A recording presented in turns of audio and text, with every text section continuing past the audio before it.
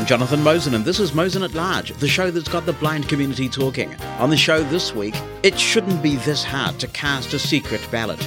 Is Aira doing its paid customers a disservice by continuing to offer free calls? VoiceOver being quiet on a call, and more. Mosen at Large Podcast. Wonderful to have you back. It's episode 201 today. Did you know that 201 is also the area code for Bits of New Jersey? It covers many places in New Jersey, including Hoboken, where Frank Sinatra was born in 1915. But I seriously doubt that area code 201 was being used in Hoboken in 1915 when old Blue Eyes, the chairman of the board, was born. It's interesting because Frank Sinatra has those multiple names, doesn't he? I mean, you've got Elvis, he's the king of rock and roll, and you've got Louis Armstrong. He was Satchmo. But Frank Sinatra, he was called Old Blue Eyes and the chairman of the board. I guess he was just so impactful that he had two names. He was probably called a lot of other things as well. Good and bad. Interesting, colourful character was Frank Sinatra. And all this comes to mind because it's episode 201. How about that? It has been an interesting old week, so I've got quite a bit to tell you about before we get into your interesting contributions this week. I'll start with the fact that we have been voting in New Zealand. We've just concluded our local government elections. These happen every 3 years for our local councils, local territorial authorities, and various other bits and bobs, and for a long time, voter turnout has been a bit dodgy. Somebody came up with a bright idea many moons ago now that one way to increase voter turnout would be to switch the whole thing to postal voting so that you could vote from the comfort of your own home, but voter turnout has continued to decline at an alarming rate. What that also means is we have a major accessibility problem with local government elections. When it comes to our national elections or referenda, a few years ago, Blind Citizens New Zealand, the blindness advocacy organisation in New Zealand, in conjunction with the Electoral Commission, who administer national elections here, devised a pretty cool scheme. It's not perfect, because if you can't use the telephone, there are some issues for deaf-blind people, for example, but it does provide for the casting of a secret ballot. So there are various checks and balances in place. So what happens is, before a national election, you register the fact that you are a print-impaired voter. You call a number and you do this. And when you do it, you are texted a code, or they email it to you, or you write it down, whatever works for you. And then you also select from a number of preset secret questions and you provide your answer. So when it's time to vote, you call this number that is available just for this purpose. You give your unique identifier that you've been issued and the answer to your secret question. And then you vote. When you've voted, your ballot paper is handed to a third party who reads the ballot paper back to you to confirm that the person has completed it according to your instructions. And that is how it's done. And just because I could, just for the fun of it, at the last election, I slept in on Saturday morning, and at 9 a.m. when the polls opened, I phoned up and I voted from the comfort of bed. I mean, how luxurious is this? Now, that's a pretty civilized approach, but none of it is available in local government elections. They are getting better at making candidate information available in accessible formats. Hard copy Braille was available this year in some parts of the country. I absolutely applaud that, and there was quite a lot of accessible material online. But it did remind me of the old joke about the Braille on the drive-through ATMs, because it's all very well having this accessible information, but you can't cast a secret ballot in these elections because you have to have someone complete the postal ballot for you, and then you either drop it in one of the many drop boxes around the town or you mail it off in time. But it is not an accessible secret process. And I've just decided I've had enough of this. This has gone on long enough. This is 2022. New Zealand has been a signatory to the UN Convention on the Rights of Persons with Disabilities for some time. And of course, it has a specific section on the right of disabled people to cast a secret ballot, and I think there are other parts of the convention that also cover this. It is just not acceptable. So I've started a formal complaints process now. I've started with my local returning officer, which is where the process needs to start. I've actually already got a reply back from the returning officer, who was quite sympathetic to what I was saying, but he claims that their hands are tied because of the current local government legislation, and he says they can't provide a similar system to the one that is offered in national elections because the legislation is different. And so now I'm going on to the Ombudsman and various other government entities, but I am going to take this one all the way to the United Nations if I have to. I am determined that this is the last local election where I am not accorded the fundamental dignity and human right of a secret ballot. Damn it, people fought and died for the right to participate in a democracy. And that was everybody. Not everybody excluding disabled people, but everybody. And it's not as if there aren't ways to get this done. As all the good infomercials say, but wait, there's more. I've been advocating on something else this week. I've been submitting to the Economic Development, Science and Innovation Select Committee. Now, they are hearing submissions at the moment on the Aotearoa New Zealand Public Media Bill. You may remember, if you've been listening to this podcast for a while, that I made a submission to the Radio New Zealand Charter Review, and I included that submission on this podcast so you could hear what it's like when you submit to a select committee orally in New Zealand. In that Charter Review, I talked about all of the hassles that I had getting our public broadcaster, Radio New Zealand, RNZ for short, to do basic things that a public broadcaster should do, like make sure that every tweet they send with a photo attached has an alt text description attached to the photos, like ensuring that disabled people are respected by refraining from the use of ableist language, something that there's an awful lot of on RNZ, and making sure that disabled people are heard on the airwaves and that there's programming from our public broadcaster covering disability issues. And my submission must have been persuasive, because the committee recommended that a clause on disability be added to the RNZ Charter. This is its governing document, the things against which the organisation is measured.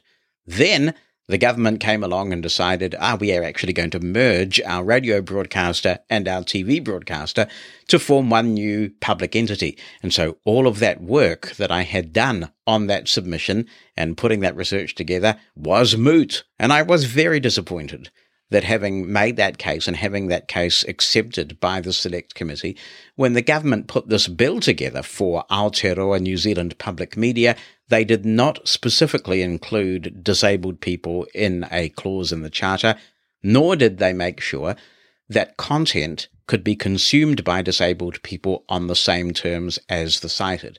When you're building a new organisation, that is the perfect time to get these sorts of foundations right. So I have talked about some of the operational issues that demonstrate that this is necessary. One of them is we have had some audio-described content on our TV screens for quite some time now, but it is not available on demand. And all the way back in, I think, late 2013, I took a complaint to the Human Rights Commission about this, because it is discrimination. If sighted people can watch a program on demand, but a blind person can only watch the audio-described version of that program at the time that TVNZ chooses to screen it, unless they have some means of recording the content themselves, then that is less favourable treatment. And that's what discrimination is, less favourable treatment.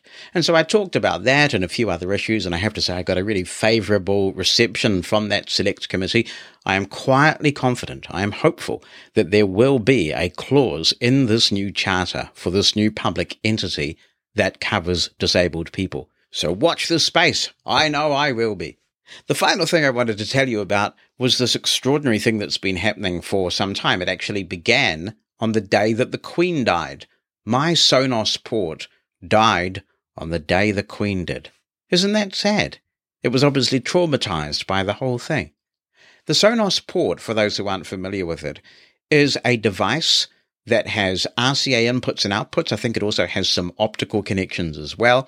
It has AirPlay, and it allows you to connect external peripherals into or out of a Sonos network, and we're heavily steeped in the Sonos ecosystem at Mosen Towers, as you probably know if you've listened to the show for any period of time. The use that I put this to is a cool one. I've got an Oticon TV adapter, which is compatible with the Oticon Open S1 hearing aids that I use. The Oticon TV adapter is a great product. The audio it produces is super cool, and it's got very wide coverage. I can walk around the house and tune in via my hearing aids to whatever that Oticon TV adapter is playing. So by plugging the TV adapter from Oticon into the Sonos port, it essentially turns my hearing aids into a Sonos device, and I can send anything that Sonos can play directly to my hearing aids. It's groovy, man! Groovy. Well, on the day that the Queen died, I was going to Nicola's graduation. That's my youngest daughter. She was graduating with a diploma in fashion design, and it did involve getting on a plane because she studied some distance from here. So while I was preparing to do all of that, I wanted to hear the coverage.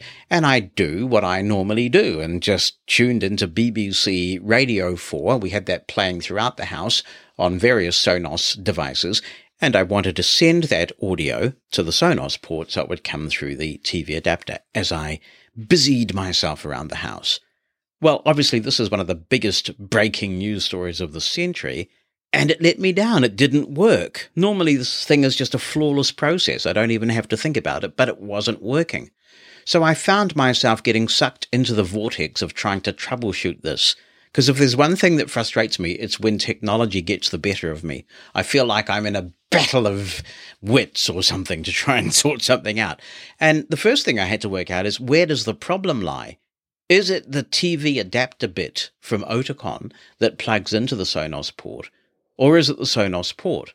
I fixed that pretty quickly by unplugging the RCAs from the Sonos port and just tapping them with my finger, and over my hearing aids, when it was tuned into the right program, I could hear the bzz, bzz of me touching the RCAs, so I knew that the TV adapter was picking up the signal. That at least told me that the Sonos port was the culprit.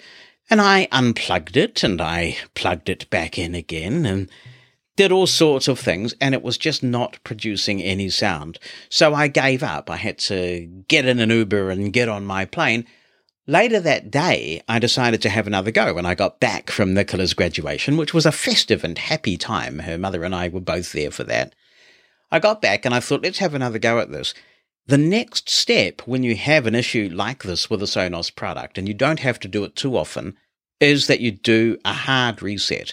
And in the case of the Sonos port, there's a little round button on the back of the port, and you hold that down while you're plugging it in. It essentially sets up the device as new. Well, I had forgotten, I don't know why I had forgotten this, that the Sonos port is one of the few Sonos devices with a really inaccessible process. Normally, you just tap the button on the back of a Sonos device and it plays a little tune and you are set up. In this case, you have to connect to a Wi-Fi network which is created temporarily by the Sonos port, and you have to type in an 8-digit number which is printed in small friendly letters on the back of the device. Not so friendly, actually, because it was quite difficult to get that in the camera view. I used Ira. I think in the end I asked Heidi to help, and we finally got the 8-digit number. I typed in the 8-digit number, and then it said, push the round button and we'll complete the setup. I pushed the round button again, and nothing happened. Nothing. Not a sausage. Oh. And then when I got Heidi over here to have a look, she said it's not even flashing like it's supposed to. It's like this thing is not well. Well, we were heading off to Europe, so I left it alone, mindful that when I got back from Europe, with the Rona no less, I would have to have another crack at this. I got back, had another go. Heidi kindly tried a few times and attempted to make it go, but it just would not go. So in the end, I contacted Sonos via online chat. It was not easy as a blind person using a screen reader to get into that online chat, I have to say, and that was very disappointing. by the end of the conversation with the Sonos guy, I was really paranoid. I mean, we've got 15 Sonos devices around Mosen Towers, and they've all been rocking my Unify network for some time without any kind of glitch at all. Our Sonos devices, up until this point anyway, are rock solid on our Unify thing. But then he started taking me down this rabbit warren of, oh, maybe you need to check this setting and this setting on your Unify network. And I'm thinking, this cannot be right. Because they're all working fine. They've been working fine for years. And then I had this epiphany. I thought, this guy is just leading me up the garden path here. This is classic buck passing, where they blame everything else except their product for a problem. And he's trying to deflect, because I realized the problem is happening before I even make a connection to our Unify network. It's not joining the network, because when I press the button, it doesn't join the network. And I decided I'd give it a go setting it up via Ethernet, because it's got a couple of Ethernet ports in the back. So I tried hardwiring it and then setting it up. It wouldn't even turn on at that point. It didn't even come up in the Sonos app. So I said to Bonnie, I think this Sonos port is defunct. It is kaput. It has ceased to be. If we hadn't nailed it to the perch, it'd be pushing up the daisies. I said, I think I need to get another one. Now, that's a pretty expensive potential mistake to make, because if I bought another one and it didn't work, then clearly it would be my network, because I couldn't possibly work out how it could be. And then I'd have to throw myself on the mercy of the vendor to get my money refunded. But I was pretty confident. So I ordered it online. It's pretty hard to find Sonos products at a discount in New Zealand, but I did find one at a slight discount. Waited for it to arrive. Then I had to get the 8-digit PIN for this new one, which of course was different from the other one. Thank you, Ira, for your help with that. And it turns out I was absolutely right. Absolutely right, Jonathan. Yes, absolutely right. And it came up. It's working fine. Knock on the wood. It is still working fine. So who knows what it was that caused that Sonos port to give up the ghost, except perhaps out of sympathy for the Queen. But it is great to have my Sonos port back. It is a very handy gadget. You can also use it to plug things in, of course. You can get, if you're into turntables, it astounds me how many people are, you could plug a turntable into a Sonos system this way. Or even something like a Victor Reader Stream if you're playing books, and they can be blasted over your Sonos. So it really is a handy little gadget. And I'm very pleased to have resolved the issue of the Sonos port. Be the first to know what's coming in the next episode of Mosen at Large. Opt into the Mosen media list and receive a brief email on what's coming, so you can get your contribution in ahead of the show. You can stop receiving emails anytime. To join, send a blank email to media-subscribe@mosen.org. That's media-subscribe@mosen.org. Stay in the know with Mosen at Large. It's important to me that Mosen at Large is fully accessible, and that's why every episode is transcribed. Accessibility is in the very DNA of Numa Solutions, and it's thanks to their sponsorship that transcriptions are possible. As we discuss on this show regularly, sadly the world is not as accessible as we would like, and it's frustrating to find that you're on a Zoom meeting or a Teams meeting, somebody's running a PowerPoint presentation, and not only is it not accessible, but they haven't given any thought to accessibility before. When the time is right, take that person to one side, or maybe talk to the IT manager in your organization and tell them there's a fix for this, and it's called Scribe for Meetings. It seems like such a simple solution, but there's a lot of incredible magic going on under the hood. All someone has to do is upload their slides as little as 5 minutes before the presentation is due to run. Numa Solutions will do the magic behind the scenes and provide a fully accessible version that you can follow along with. There's no need for you to be excluded from these presentations any longer. Scribe for Meetings provides the answer. To learn more, head on over to numasolutions.com. That's PNEUMA solutions.com.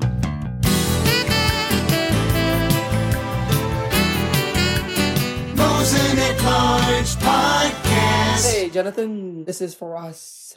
First, I just want to say congrats on 200 episodes. I've been there ever since, and I've been loving the podcast ever since you started producing it. And yes, I've been there since The Blind Side, and yes, FSCast days. If you recall, I've been sending in FSCast contributions quite frequently. I want to give my quick thoughts on iOS 16. And yes, I am using Eloquence. This is a dream come true for me. This is a dream come true. I remember even on a Tech Talk presentation, especially you, Jonathan, one time you had a Tech Talk presentation on Accessible World. And one time, even 5-6 years ago, I remember saying, well, isn't Eloquence ever coming to iOS? And several people that I've talked to, everyone was like, no, that's never happening. That's never happening due to licensing issues, due to all of that sort of problems. Well, of course, never say never, just because this was a big surprise to not only to me, but to the entire blindness community. Now, the one thing that I needed to ask you, and I don't know if you've experienced it, is why is Eloquence pretty fast? Like, in the betas, when you did the demonstration of the new voices in the first beta, it was perfect. Like, it sounded pretty much the JAWS rate, but whenever I slow it down, it's like the equivalent of the slowest I can, like, get it to like actually JAWS level is like 35%. Then it drops down to like, I don't know how to explain it. It goes pretty slow. Like, it's not the JAWS equivalent. So you can't really speed it up like the JAWS equivalent, or at least that I know of. Maybe you have some tips or advice on this. And so I would like your feedback on this. Also, why is it that punctuations, they're announced pretty weirdly? Like, they're not exactly JAWS-like. But, like, for example, you know how, for example, when there's a 0.0 of something, Eloquence says, for example, iOS 16.0. Well, on the iPhone, it says iOS 16.0. Like the old voiceover, like the traditional voiceover mechanism. Good to hear from you for us, and thanks for suffering through so many podcasts over the years. I think it's important that we don't confuse text-to-speech engines with the screen reader. VoiceOver obviously has its own characteristics and its own implementation of Eloquence, so it isn't going to behave exactly the same way that it does on JAWS just because it's Eloquence. It's just like, for example, if you use one of the vocalizer voices, there are some slightly different characteristics of those voices in terms of how they voice punctuation, available speech rates on JAWS or NVDA or Narrator for that matter, and VoiceOver and TalkBack. They will all be different. If people are finding particular showstoppers, then by all means contact Apple, support some feedback. I know they did make some changes to the way that Eloquence was working during the beta cycle in response to that feedback. Good afternoon, Jonathan, and all Mosen at Large listeners. I was just listening to the episode that you have just released, that is episode 200 at the time of this recording, and congratulations on such a milestone as well. It's an incredible thing. I really enjoy the podcast and thank you for producing it. I want to answer someone's question regarding the notifications and double tapping. What I have noticed is, now I am running iOS 16.0.2 on an iPhone 13 Pro. What I've noticed is that I double tap, it doesn't work. And then if I double tap again on the same notification, it will work just fine. This is either from the notification center or also, in my experience, from the lock screen as well. Thank you very much, Michael. That's Michael Chopra with that little hint. And things do seem a lot more stable with notifications in iOS 16.1. It's fascinating to me. Every time that a new major release of iOS comes out, notifications seem to go through a rocky period. Greetings there, Jonathan. I had a real problem with a same sound issue going from one iOS version to the next, and it was fine 15. I think it was quiet in 13, and then it was fine in 14, fine in 15, and quiet again 16, and that, and I just, it was so bad this time that I couldn't even use the earpiece on my phone. I had to use the speaker just so I can hear things.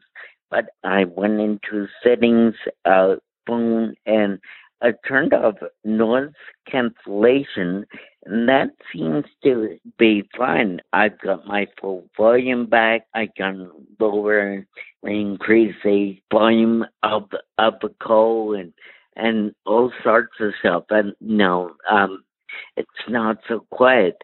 And also, I was finding that I used to go from home screen 1 to home screen 2 or whatever by touching the thing just above the docs, the pages, and that was not working so I thought, well, I'll just come try this, and I got my hand and had 4 fingers extended, and I put it on very left margin, and dragged it from the right margin over, and dragged it over to the left, and that seemed to change the pages for me. Yeah, I wish you guys would talk a little bit more about Eclipse. I wonder how Eclipse enjoyed the whole trip, the big long plane ride and being in London and all this kind of stuff. That's Angus McKinnon there. Good to hear from you, Angus. Well, the reason why we didn't talk about Eclipse on the trip was because Eclipse didn't go on the trip. It takes 6 months of paperwork to get a dog into New Zealand, and 6 months before we left, we didn't know we were going. And apart from that, there was a grueling amount of travel, and I don't think it would have been particularly humane to Eclipse to take her with us. So Eclipse didn't go with us. She was babysat by Heidi and Henry, the wonder son-in-law. So a number of people are experiencing the issue that Jana brought to our attention in episode 200 regarding voiceover audio being extremely quiet the moment you initiate a phone call or anything, it seems, that is using the phone API. Now, in Jana's case and in my case, this involves using made for iPhone hearing aids. But if you are having trouble doing this with the earpiece of your phone, which is something that I never use, you can give this tip of Angus's a go. Keep in mind, though, that if you use made for iPhone hearing aids and you have hearing aid compatibility turned on, noise cancellation is going to be off anyway, because you can't have them both on. You can't have noise cancellation on and hearing aid compatibility mode on. So for me, that one has made no difference at all, but it might make a difference to you depending on your settings. I think this is one of those things where some people are experiencing it and being incredibly impacted by it, and others who are not think that somebody's doing something wrong or doesn't know something or making it up. An example of this actually was in the 16.1 beta cycle, where when beta 2 came out, for a bunch of people, the Magic Tap stopped working, myself included. The Magic Tap would only actually work to answer a call and end a call, but playing and pausing audio, starting and stopping dictation, probably some other functions, just completely stopped working, and there was nothing that you could do. And for those who were not affected by this, whose Magic Tap was going on fine, everybody was saying, well, what's the matter with you? It's working fine. Go away. Stop being a complainer. But it's pretty debilitating when the Magic Tap stops. So I think this is one of those settings. Actually, another one is the inversion of the colors that stop the app switcher working. So a lot of people were complaining about the app switcher being completely inaccessible. And people were saying, what are you talking about? It's fine. But for those with invert colors turned on, it was not fine. So somewhere deep in the bowels of the iPhone, there is something that is causing audio to go really, really quiet for some people the moment that a call is initiated. And if you're not experiencing it, great, but it's pretty impactful for those who it's affecting. One of whom is Mary Ellen Earls, and she says, in answer to something you put out in podcast 200, VoiceOver's volume is almost non-existent when I wear my AirPods Pro Maxes on any Zoom call. I have recently switched to the PC so I can hear where the mute and raise hand controls are. It is most frustrating because I too have hearing aids which play VoiceOver directly into them. I am surprised Apple has not made this issue a priority. Well, hopefully we can assist with that by reporting this to Apple, by sending logs. To be fair, I have not done that. I don't really even know why. I've just kind of thought, well, maybe it's something unique to my setup. And I guess this is one of the beauties of Mosen at Large, that we can compare notes and we can be encouraged to report what is a very serious issue in the hopes that it might be resolved. Louis Mayer says, in your Mosen at Large podcast number 200, a listener wrote that they had problems with low voiceover volume during calls and Zoom meetings. I used to have this issue, but it has not occurred lately. I have an SE 2020 and I'm using iOS 16.02 and I use iCloud backups.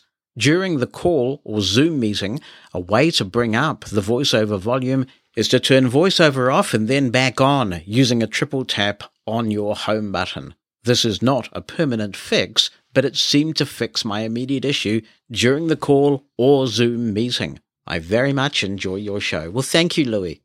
When I'm in my office, I often have my iPhone connected to my mixer through a cable that's got a 3.5 millimeter jack at the end, and of course it has to have the lightning adapter at the end of that. And if voiceover is faint on a call, I do find that you're right. In my case, because I don't have a home button, I triple tap the side button and I turn voiceover off. I triple tap it again and it's on. And that does often seem to help when there's something plugged into the lightning port. But sadly, it never helps me if I'm using my made-for-iPhone hearing aids and voiceover's dropped way low on a call. I can toggle voiceover off and back on again until the cows come home, and it still doesn't make any difference to the volume. Here's Marissa, who says, to the listener who made the possible suggestion about having a way to reset VoiceOver to factory defaults without having to reset the phone, I wholeheartedly agree and would advocate for this. I think this should have been implemented a long time ago, because there is nothing more frustrating than having to reset the phone just to see if that fixes it.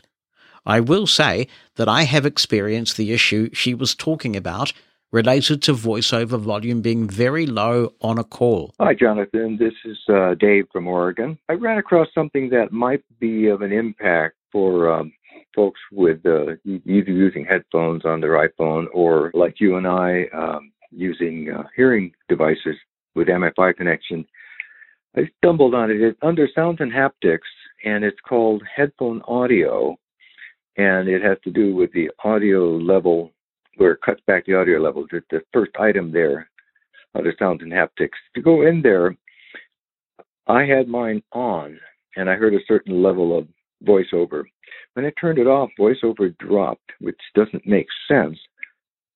But you can actually set that, and I'm just wondering if that has an effect on the loudness of what we might be experiencing in phone calls, when they override voiceover, etc. Thank you very much, Dave. I gave this a try because it's something that had not occurred to me. I've played with all kinds of settings with respect to this, and I thought, maybe this is the magic bullet. For me, at least, it didn't fix it, but I'm including it here just in case it's something that someone can try in case it does.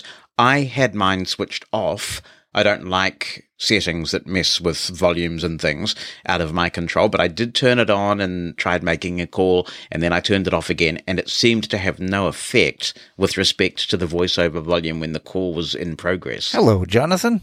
This is Chester Smalley. I'm here in Erie, Pennsylvania, and I have a couple of questions for you about my iPhone. It's a 2020 SE that I've had since December of 2020, and I've just installed iOS 16.2. But before I do any of that, I should thank you for the hard work that you do and the very enjoyable presentations that you make, all the books you've written, and the work that you've done for blind people around the globe. And I can't say that I agree with everything that you have ever said. You might not even agree with everything you've ever said by now, because I know as we age or as we grow, we sometimes change. However, none of that is my point. You do excellent work, and I thank you for it. I enjoy it, and I will continue to listen. All right, the problems I'm having with my 2020 SE in combination with 16.2 specifically is that when I turn the phone off, power it down completely, the power-up process is nowhere near as blind-friendly. I hate the word accessible, incidentally. It's nowhere near as blind-friendly as it used to be. It used to be when I'd power my phone down and bring the power back up, I would eventually hear, and it was always very quick actually, about 10 seconds I'd say, maybe 20 seconds, I would hear that the screen curtain was off. That's what VoiceOver would tell me. Put in my passcode and away we go. Now it's very inconsistent. One thing I've noticed when I turn the phone off, the home button is locked, completely locked, and I press the power button on the right side to bring up the screen, and it seems as though I have to do it a number of times. Eventually, I suddenly find that I'm invited to put in my passcode, but I have to actually gain access to, I have to interact with the screen, by swiping around and what have you. I've shown it to my sighted wife a couple times, and she looks at it, and first there's no Apple sign, then suddenly there is, and that's when I can put in the ID. So anyway, so there's that. And I wonder if you've heard anything about that kind of difficulty with other people. A couple of friends of mine, a couple of gentlemen who live nearby, installed iOS 16 before I did. 3 people actually talked about this. 2 said that VoiceOver didn't come up at all, which I didn't find to be true. It does come up, but they were encountering that when they had not upgraded to 16.2. They were finding that when they powered their phone down and then brought it back up, VoiceOver didn't come up at all, and they needed sighted assistance. I have a feeling that maybe they weren't quite patient enough, because I think they were experiencing the same thing I'm experiencing. But I'd just like to hear your take on it. All right, that's the first thing. All right, here's the second thing. Since March of this year, I have been playing with a mixer attached to my old desktop computer. My wife and son collaborated or conspired, depending on how you look at it, to see to it that I have a mixer. I'm kind of a frustrated broadcaster. I'm not that good at it, but I always enjoy it, and I really enjoy the production side of it. I'm still using Goldwave. I haven't graduated to Reaper yet. I will eventually. Okay, so I've got this nice little mixer. It's a Behringer 12-4, I believe, is the model number, or at least part of the model number. My real problem is that when I plug my phone into the mixer, attach it through the various cords and cables and adapters that I have, it works for a while. For example, now. Messages. 100 message. Sports folder. 4 apps. Messages. Edit mode. See, so you've got that's my phone you're hearing. You're hearing my phone. I'm using Eloquence for the fun of it on my phone, just to see how it sounds and, see if I want to work with it. We'll see. I may not continue to use it. So as you can hear, it's there. All right. Now I unplug it, detach the plug from the phone. It's a lightning connector on one end, and I've got the 1/4-inch plugs on the other that are plugged into the mixer. All right. Plug the lightning back into the phone, and you won't hear it through the mixer anymore. The way I got the phone to work through the mixer was by turning it off, by powering it down, which is why I wanted to also mention the power up problem I'm having. I powered the phone down, brought it back up, put in my passcode. There's VoiceOver. Plug the phone into the mixer. Works great. Unplug the phone. Plug it back in. No phone on the mixer. Thanks for your audio message, Chester. Appreciate that. I have not experienced any issues myself with starting up the phone, but I do have a different phone from you. At the time of putting this together, I'm still rocking the iPhone 12, pending the arrival of my iPhone 14. So I'm going to throw this one open and see if others have had the same kind of experience that you have with respect to booting the phone and reliably determining that VoiceOver is on.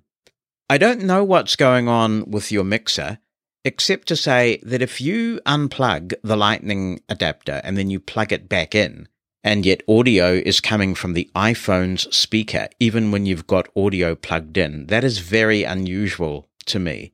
Just to speed up the contribution a bit so it doesn't consume too much time, I edited out references that you made to a soup drinker device, partly because you didn't talk about the soup drinker, and so it would have set everybody's devices off. So it sounds like there is some electronic mechanism in the mixer that is affecting this potentially, that somehow it's shutting off the channel, and that is happening for some specific reason. I'm not familiar with this mixer. I don't own any Behringer products, and I don't know whether this mixer is completely analog or partly electronic or fully electronic.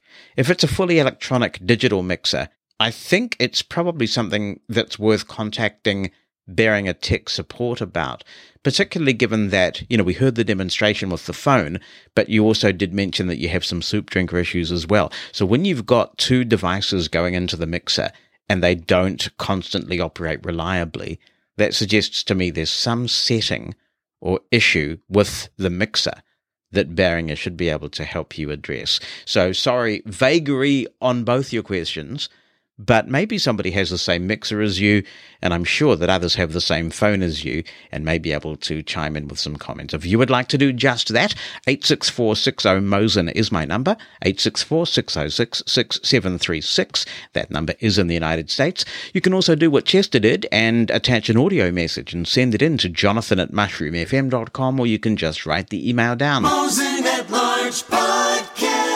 To sunny Chessington we go in the UK. I'm being an optimist. And Brian Gaff is writing in. He said, I listened to the item in which you talked about audio description and mentioned adverts. Well, yes, here in the UK we do have these.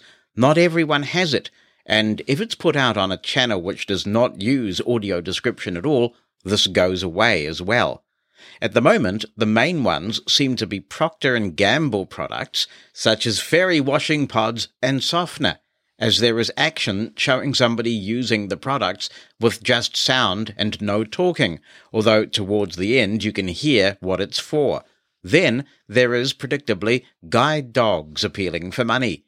We have also seen Waitrose Supermarket on their food products, where they show old English pastoral scenes of making cheese and harvesting crops, and the AD tells you how natural their products are, and they come from the UK. I don't believe a word of it myself, but otherwise you get music and captions. Virgin Media 02 tend to audio describe their longer commercials, which tend to tell a story, such as how a rapper can collaborate with musicians over the fast broadband, etc. But the shorter versions tend to be just voiced over on normal sound at a very garbled rate to fit it all in. There are others like beauty products, other shops and services, and some government campaigns, but by no means all. We will see on the run-up to Christmas shops like John Lewis doing it on their very long adverts, I'm sure. As for audio description generally on the TV, it's all a bit hit and miss, like it is on DVDs. It seems that often the audio description is made by the broadcaster, and when another channel shows it, it does not go with it if the company which made the show is a different one to the broadcaster. Also, some channels not on the main multiplex feed do not have to put it out by law, as it's considered their viewing figures will be lower. However, with online feeds, in my view, this is less relevant these days, and it's a scandal that many of these internet feeds have no audio description version, even if it had it in the cinema or on the original channel. Indeed, some just don't have the option at all. I notice we get a New Zealand show called The Brokenwood Mysteries, and by the sound of the audio description, it sounds like it's made here in the UK. And I wondered if you get the benefit from that there. It's another place I'd not want to live, a bit like Midsummer, where they seem to kill off half the community every week. Thanks, Brian. Audio description is wonderful, isn't it? But it is a bit of a minefield, and soon I'll be speaking with Joel Schneider, who's one of the pioneers of audio description, and he's still actively involved. And it's a really fascinating chat, which we've already recorded, and you'll hear that in Mosen at Large quite soon. But I do make the point that there is a lot of audio description which has been made, say, by a British network, and yet when we get it here in New Zealand, as you rightly say, the audio description hasn't come with it, and so New Zealand audio describers have to do the describing all over again, which seems an incredible waste of a precious and scarce resource. I'm not familiar with the show you mentioned. I don't watch a lot of TV in New Zealand, but if it's audio described here, it'll be audio described locally. But that is super intriguing that you have some ads that are audio described in the UK. Time to go to Canada for this email from Kelly Superga, who writes, Hi, Jonathan. I hope you and all the Mosen at Large listeners are doing well. We've had a hot summer here in Moose Jaw, with temperatures staying at around the 30 degrees Celsius mark most days. I have a couple of questions I hope you and the listeners can help me with. 1. I'm experiencing a problem with Fantastical and iOS. When going through my appointments, the majority of which are recurring, I'll sometimes find that the year has jumped to 2024. I'm assuming this is the app's way of saying that 2023 is possibly going to be a bad year. I have to press the Today button to get back to 2022. I find this behavior annoying, to say the least, and was wondering if you know of a way to get Fantastical to stay at the current year. I don't think I've seen that one, Kelly, so I'm not much help. But one thing I can say is that Fantastical's tech support is absolutely outstanding.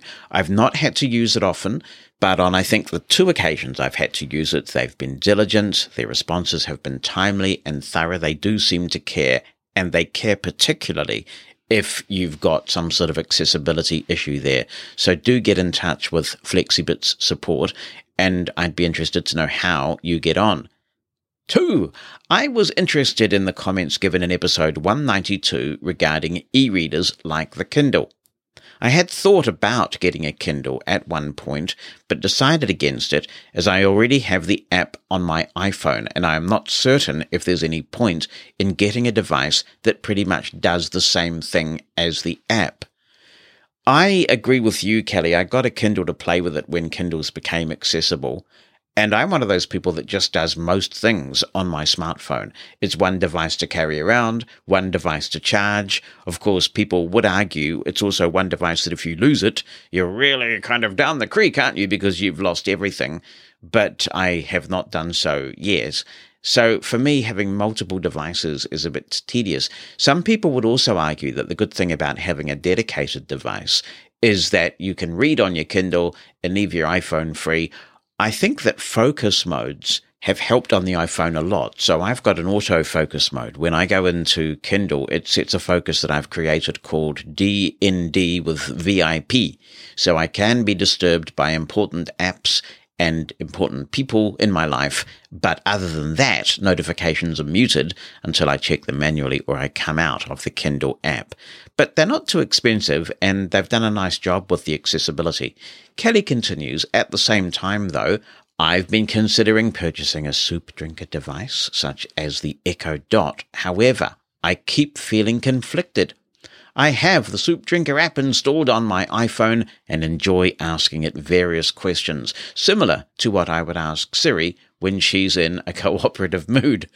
The question I'm posing here is, do I really need a device that basically does the same thing, or are there things it can do that the app and the iPhone, for that matter, cannot? Good question, Kelly, and I think this will come down to personal preference to some degree. If you don't mind opening the app and summoning the assistant that way, then I guess you're happy the way you are. We've got Mosen Tower set up now so that we can yell at the soup drinker from anywhere. I mean, we literally can say a wake word anywhere in this house and it will respond. Of all the digital assistants, I like the soup drinker the best. I find that it is responsive. It says sensible things when you ask it questions. And I'm interested that I feel this way because I did get a Google Home. It was given to me. And I expected that because of Google's search engine, the way that they can pass information, I would get better information from Google than the soup drinker. It just made sense to me. But actually, sometimes I find the soup drinker is just giving sensible, clear, concise answers.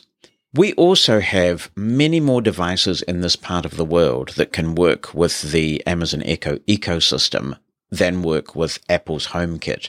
I think the whole complexion of this is going to change significantly when Matter comes on stream. This is this new universal home automation standard, and it can't come a moment too soon, but it will take a while for Matter to filter through. So, for example, with the Amazon Echo, we can control the heat in our house. We've got the Ring Video Doorbell, and that doesn't work with Apple HomeKit either at the moment, despite repeated promises that it will. We can control our Samsung TV, turn it on and off, that kind of thing. We can't do that with Siri either. So for us, it really does work to have yelling access to the soup drinker anywhere that we are because it does so much. And this is another thing that you can do with an actual Amazon Echo device. You can set up routines. So at the moment, it's pretty cold and horrible as I put this together. And so we have a routine that I've set up in the app, which the Amazon Echo devices need to be around to look after. And that is that at 4:30 in the morning, because we get up at 5 a.m., we have the heat pumps turn on. So you can set a routine to come on at a particular time. We also have other devices coming on at different times for different reasons. You can also give routines a command. For example, we have one that says heat the upstairs. It turns on the 2 heat pumps upstairs at Mosen Towers. We have heat the house, which turns heat pumps on upstairs and downstairs. And we just say these things anywhere that we are, and they happen. So for us, if I had to pick one digital assistant that I would not want to be without, it would definitely be the soup drinker on the Amazon Echo devices.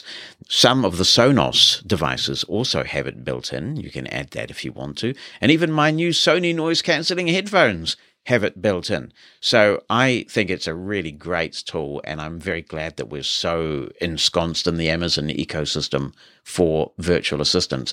Others may well like to comment on why they like to have Amazon Echo devices as opposed to just using the app. On Twitter, follow Mosen at Large for information about the podcast, the latest tech news, and links to things we talk about on the podcast. That's Mosen at Large, all one word, on Twitter. Greetings, Mosen at Largers. My name is Stan Warren Luttrell. I recently attended my 50-year high school reunion, the Nifty 50. And because of that, I managed to go down to the inland East Bay area in the town of Pittsburgh, California. That is where I went to school. And there were some interesting things that I noticed. And of course, having graduated 50 years ago, I decided to go down there and visit with many of my friends. And it was very interesting. How do I say this? Because I was the only blind individual in my graduating class. Now, there were people that I knew that graduated before me. Now, the interesting thing was there was a woman who came over to me and talked about how she knew me, but I don't know, we must have been in a parallel universe because she mentioned that I played the accordion. Now, no, I was not interested in accordion playing, but one of my blind friends who graduated earlier than I did played the accordion. And I've noticed, yes, friends, I'm going to say this. I have a theory that all blind people look alike. Because I've had a series of events happen that have had nothing to do with me or anything to do with what I would do. Let's go back in the Wayback Machine and go back years ago, and one of the people that I knew had a tendency to beat up on women. I don't do that. I would never do that. But one day, a friend that my dad worked with saw me and said, "I saw you beating up on some woman." No, that did not happen. And there's nothing that I could say to change his mind or what passed for a mind. And then, fast forward in time, a friend of my nephew's claimed that he saw me sitting on a railroad track. No, That is something that I would never do. I'm a chicken. I don't want to do that. I love being here. So that's number two. Then there was a third individual who used to repair cars in the town in which I used to live. And one day, a woman came over to me and thanked me for repairing her car. Now, trust me, you don't want me working on your car, even if it's a self-driving one. No, no, no, no, no.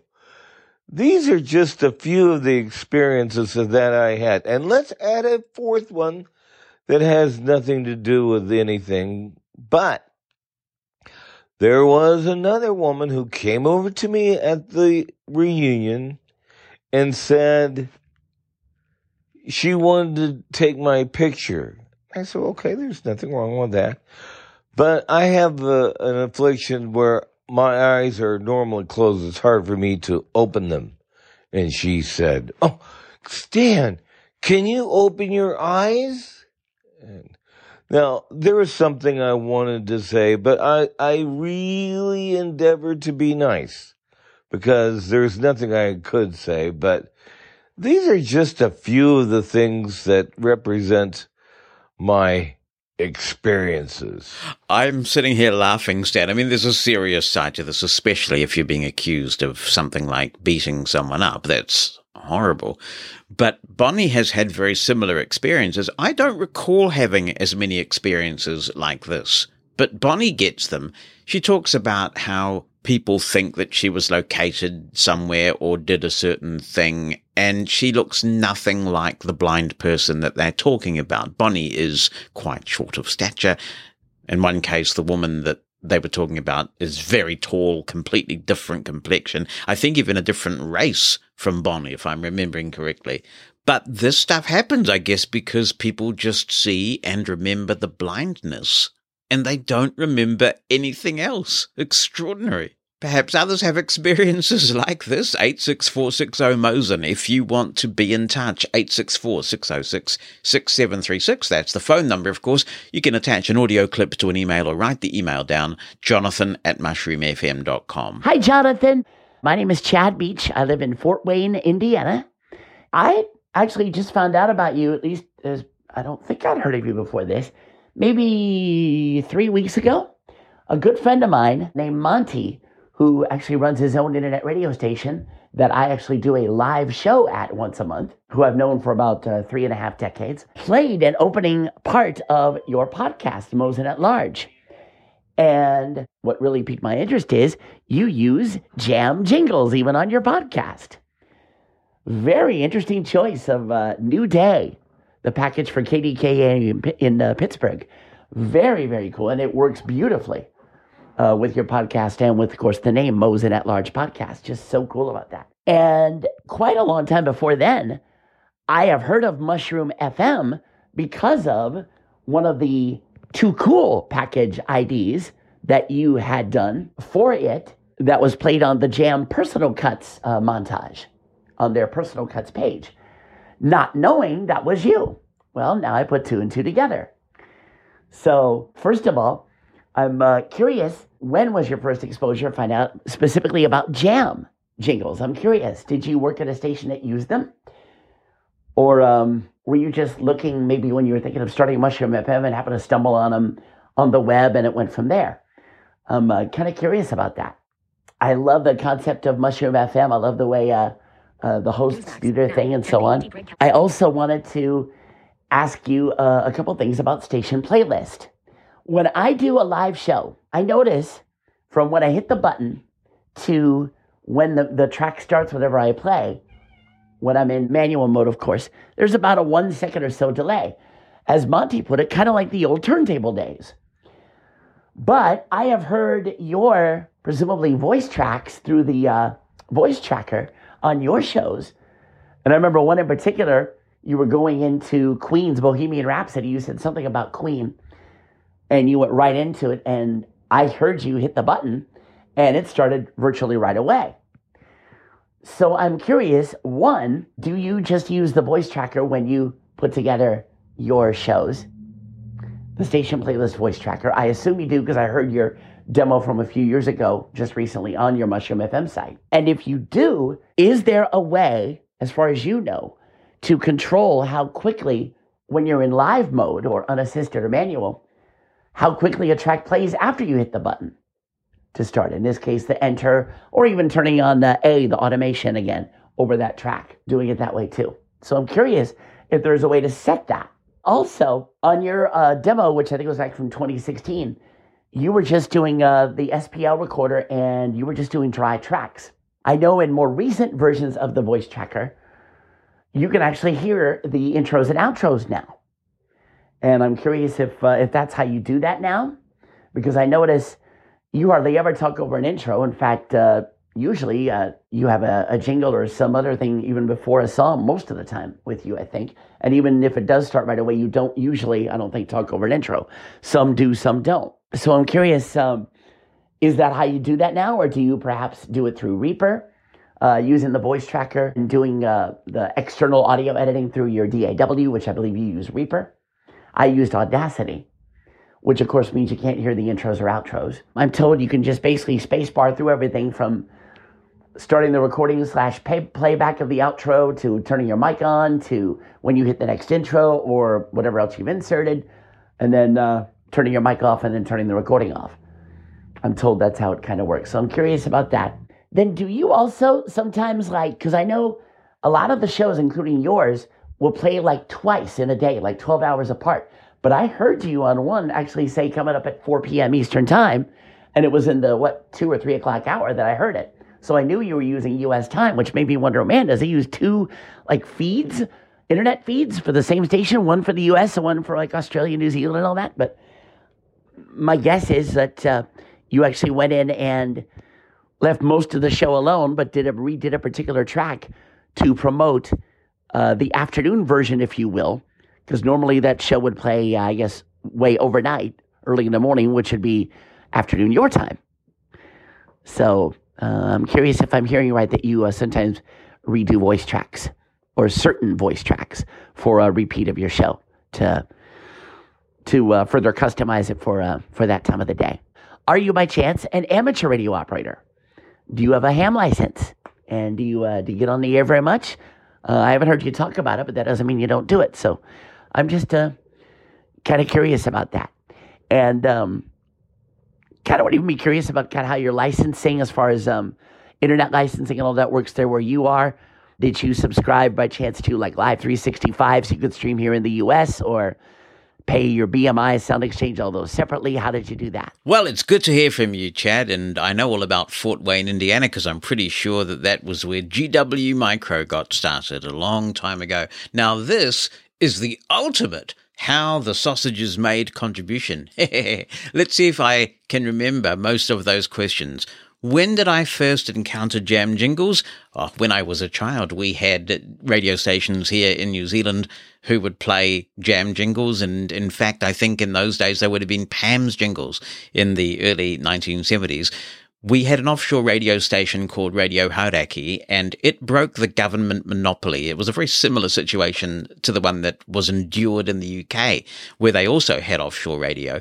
But the outcome was very different here.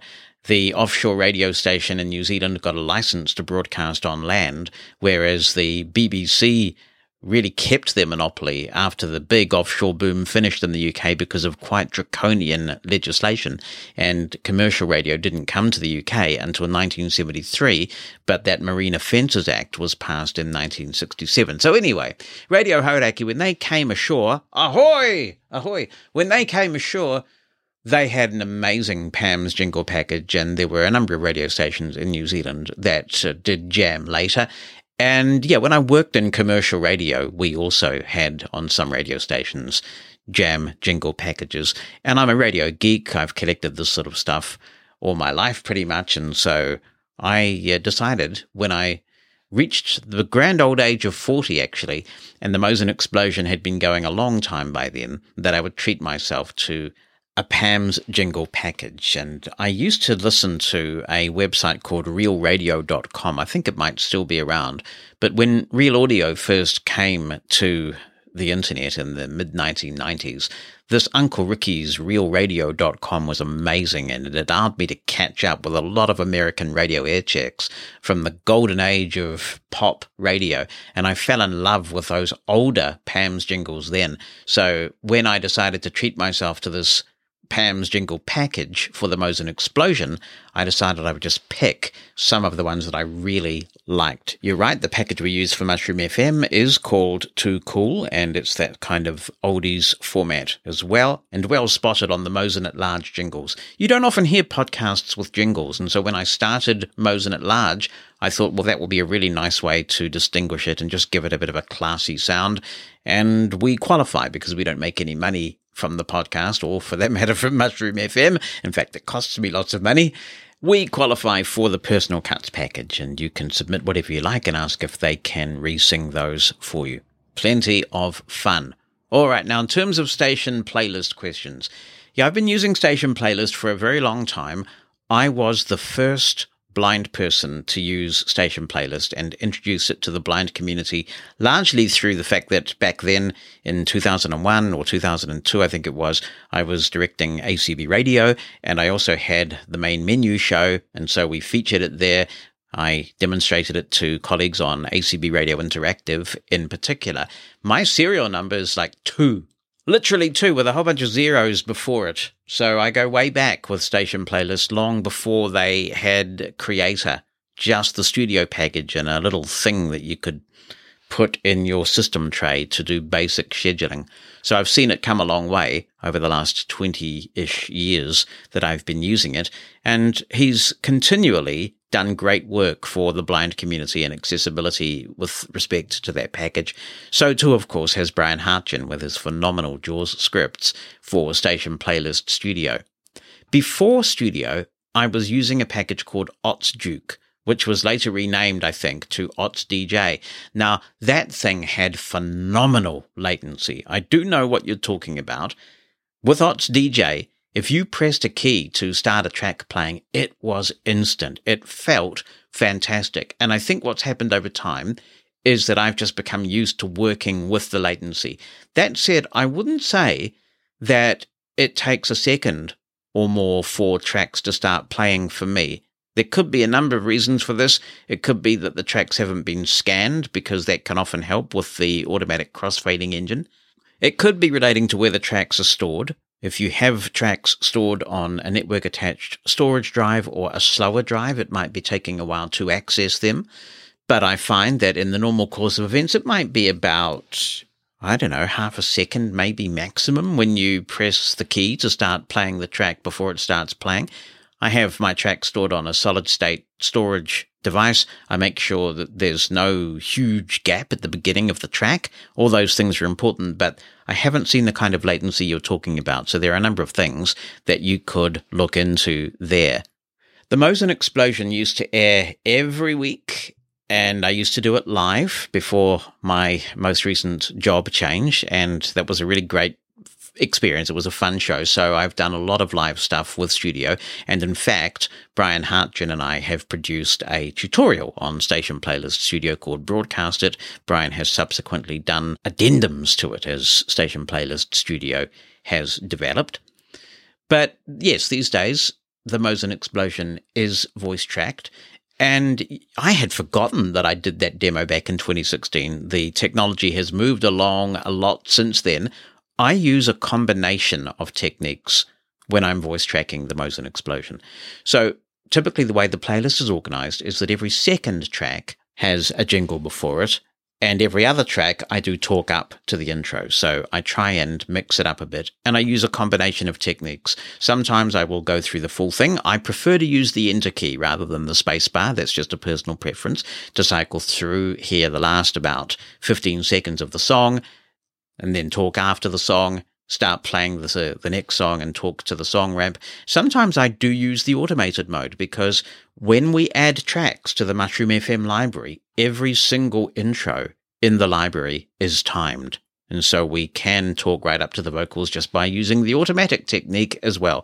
And so there's a series of radio buttons using Brian's scripts. It's really easy to select the radio button that you want and use it accordingly, depending on how you want to work with the track. So I use it in a range of ways. And no, I don't go back and re-voice track anything. I have a pretty busy day job here as a chief executive of a national organization in New Zealand, so I tend to do my show quite early in the morning before my work day starts, and I don't have time to go back. But there are shows on Mushroom FM that only air once. The regular weekday lineup repeats on a 12-hour cycle, but other specialist shows do not. And so even if you're listening at 2 a.m, it's still appropriate for me to say that it's coming up at 4 Eastern. And yet Mushroom FM had to pick a time zone, and so we picked Eastern US time.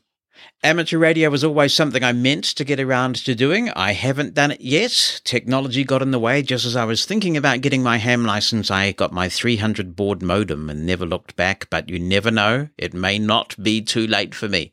In terms of licensing of internet radio in New Zealand, we have a completely different system. Obviously, we're not subject to US legislation, the Digital Millennium Copyright Act, and all those good things. It's a very simple process here in New Zealand to license an internet radio station. They want to know whether you're making any money off it. If you're not, you pay a flat fee every year that they invoice you for, and that covers all of your licensing. It's not even necessary to maintain logs. It's not necessary to adhere to any kind of issues relating to how many songs from the same artist you can play or anything like that. It's a really straightforward process, and I'm so grateful that we can license Mushroom FM in New Zealand because it makes things much simpler. Phew, I think I've covered most of them, Chad. Thank you very much for all the questions and for discovering the podcast and Mushroom FM. And good luck, of course, with your own internet radio initiatives.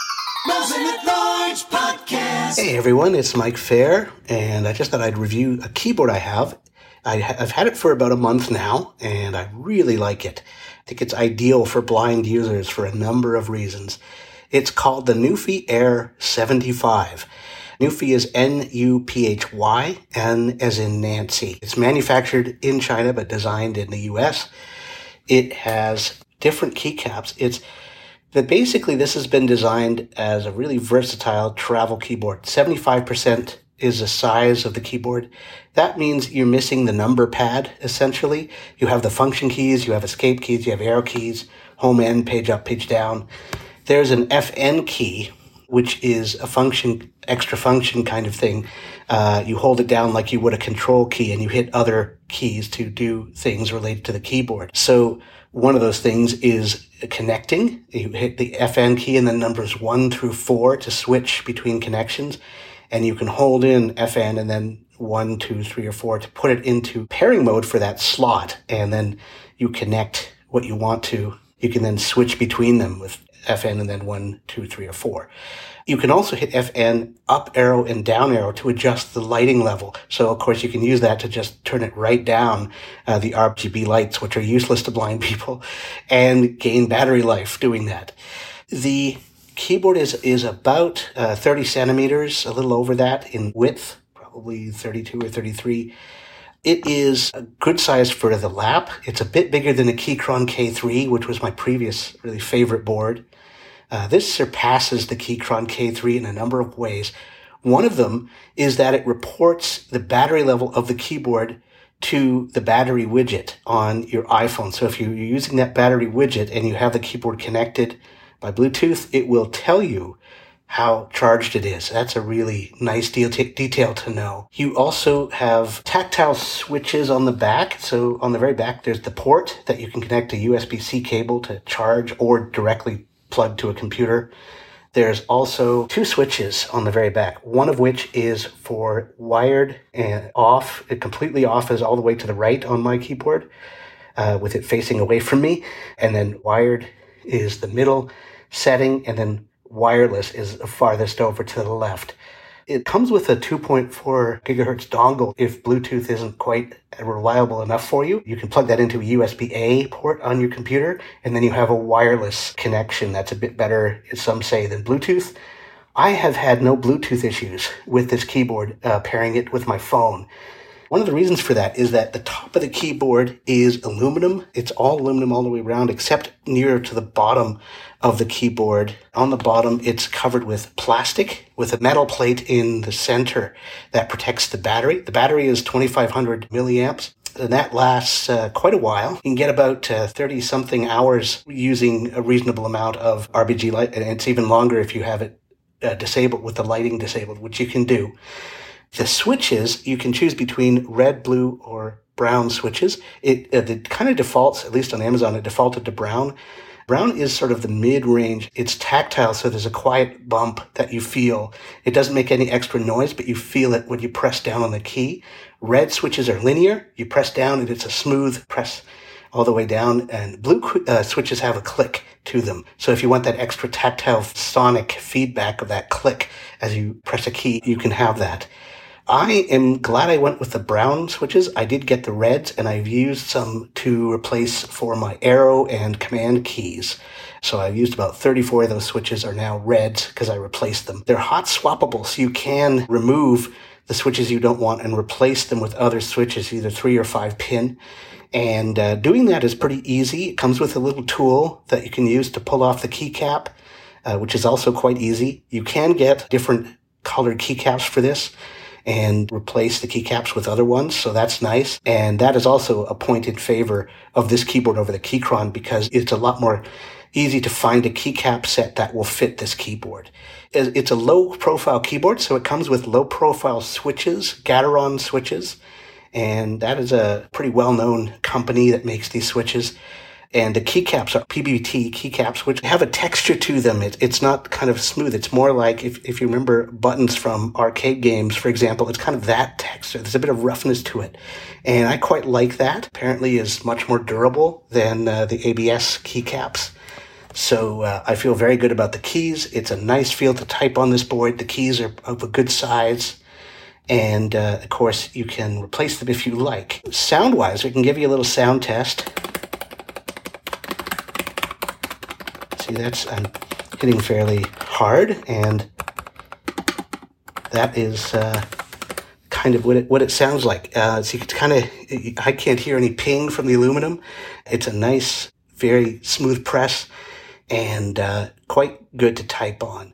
So everything's tactile, like the switch to turn it to the different positions on, off, and wireless is tactile. It's on the outside. You can feel it, and you can feel the position it's in. There's also a switch to choose between Mac. If you have it all the way to the left, it's Mac, it's Apple Mac, and to the right, it's Windows. So you can choose between those two operating systems, and then it'll also pair with iOS and Android devices. That is done with Bluetooth, and it just kind of switches to that device, and the function keys still behave as if it's a Microsoft or Mac setting, depending on which one you set it to. So you do want to choose the closest to your device that you're going to be using this with. So I found it really, really nice. It's good to know the battery level. It's good to feel where the switches are. You can make sure it's off, none of this leaving it on accidentally. You can get it with a case, and that case is an extra $39. The keyboard in Canadian dollars, I'm in Canada, so is $169 for the keyboard. And if you want the case that you can get for it, that's an additional $39. The case is a folio-style case that you can fold over. You can fold it back, and it makes a good lap comforter. You can have it folded back on itself, or it can fold over, wrap the keyboard completely, protect it. There's a little snap that can snap in place and hold it. There's a magnet in the case that is in the bottom where the keyboard goes, and it kind of secures to the metal plate in the keyboard. It's sort of specially positioned to do that. Holds it really nicely. It's not very strong in terms of magnetic pull, but it's sufficient to do what it needs to, and gives you a nice secure feeling as you're typing with this thing on your lap. Or if you're on a desk, you can fold the folio case back and have it be kind of a stand for a phone or tablet. So that's another option that you can do, and have somewhere just to stick your tablet or phone where it's easy to get at, and sort of held at a good viewing angle for sighted people, and a fairly good angle for us as well.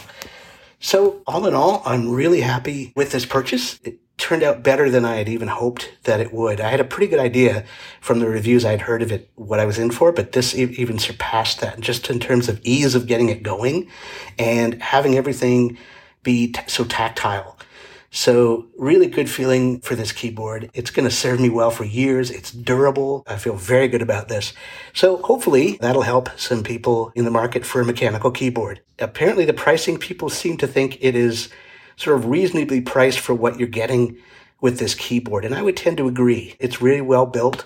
The parts are really good. It's a solid thing.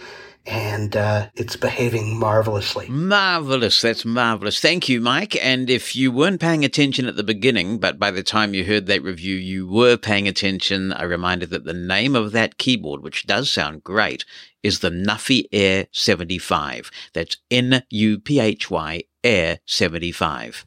The Opticon, which is old technology now, keeps coming up because nothing has really replaced it. And a real power Opticon user is Petra. She writes in, her Opticon use is actually legendary out there. And she says, as you said, there is still a very active group of Opticon users. There are actually people who are actively working on either a new Opticon or modernizing those that are still around. I know of at least two, and I am directly in touch with one of them. I may even have the chance to help test his adaptation myself. In my opinion, the Opticon as it is still amazing. It doesn't need to be updated with new apps for new languages or symbols. It just takes your brain. She also continues, your episode 194 with the Envision Glasses interview was great. Now, I just have to save up the funds to get a pair. I'm waiting with bated breath for your experiences with them. Transcripts of Mosen at Large are brought to you by Pneuma Solutions, a global leader in accessible cloud technologies. On the web at pneumasolutions.com. That's PNEUMA Solutions.com. Now, if I were to boldly say large podcast that Scott Rutkowski is a dictator, you would think, how over the top is this? I hope he's sued for such an assertion. But it's true, you know. Scott Rutkowski is a dictator, and I can prove it. G'day, Jonathan and everyone. Wanted to pass on some information here about a new feature. Well, at least I don't know if it's totally new or has been in Word for some time if you're an Office 365 subscriber. So today I was just playing around with the ribbons in Word, and I happened to just press the Alt key and do a Shift Tab a few times, and I found this checkbox that said voice dictation checkbox not checked. So I pressed the checkbox or hit the spacebar on the checkbox, and it said dictation toolbar, hit F6. So okay, I hit F6, and then you get options such as start voice dictation, settings, help and close dictation toolbar. And I played around with it, did some dictating, absolutely accurate. And I was really impressed with the accuracy of the dictation. One feature I did enable under the settings was auto punctuation. So it'll listen for your inflection in your voice and put in the appropriate punctuation there. So I thought, there has to be a faster way of getting to this feature if you're in the middle of a document and want to dictate. So I wasn't able to locate a hotkey. So I rang up the Microsoft Disability Answer Desk, and after holding on the phone with them for a bit, they advised me that the Alt and the Grav accent key to the left of number 1 on the top of your keyboard indeed will bring up the toolbar for the dictation. So anywhere in Word, you can hit Alt and the Grave accent key, and then hit F6 when you hear the little sound. Then you can hit the space bar on Start Voice Dictation, do your dictation, and then press the space bar to stop. Then you can hit Escape to get rid of the toolbar and just edit your document. See, told you he was a dictator, told you. Thank you very much for that useful tip, Scott. Cloud-based dictation in these Microsoft apps really has come a long way. And actually, if you're using Windows 11, you can use dictation by holding down the Windows key and pressing the letter H from anywhere that there's an edit box. I find sometimes it does some trippy things, but a lot of the time it works really well. And I guess that must be eating into the revenue of companies like Dragon, because if all you want Dragon for is dictation into edit fields, then it's getting pretty marginal now in terms of the difference. You can obviously train Dragon to recognize certain vocabulary, other things like that. So there are still some advantages in specific situations. If you want full control over the computer, Microsoft does now have a voice dictation feature in Windows 11, but I suspect that Dragon is more comprehensive and more programmable, but it's getting much more marginal. In the end, of course, it doesn't matter, does it? It doesn't matter because Nuance, which manufactures Dragon these days, is owned by Microsoft anyway. So 6 of one, half a dozen of the other, as they say. If you use the Office cloud-based service, I do know that there's a way there that you can upload an audio file, for example, this podcast, and get it transcribed. It doesn't work for us because we have so many different voices and various accents. We really need humans to do it accurately enough. But if you are just a single person and you want a transcript of something, then you can use the Microsoft Office cloud-based feature to send it an audio file and get reasonable content back. I guess that is competing in a similar space to services like Otter. So definitely worth checking out. I guess I have been typing for so long that I find it's a different part of my brain, I think, that composes text to that which composes things like this when I'm just talking into the microphone. And I find it hard to change the mindset. So I don't use dictation as much as I thought I would, but certainly for quick emails, that kind of thing, it's really handy. Perhaps grab a cup of coffee while I read you this email from Debbie Armstrong. And if you're quick enough and you finish the cup of coffee before I finish the email, you may have another use for the cup.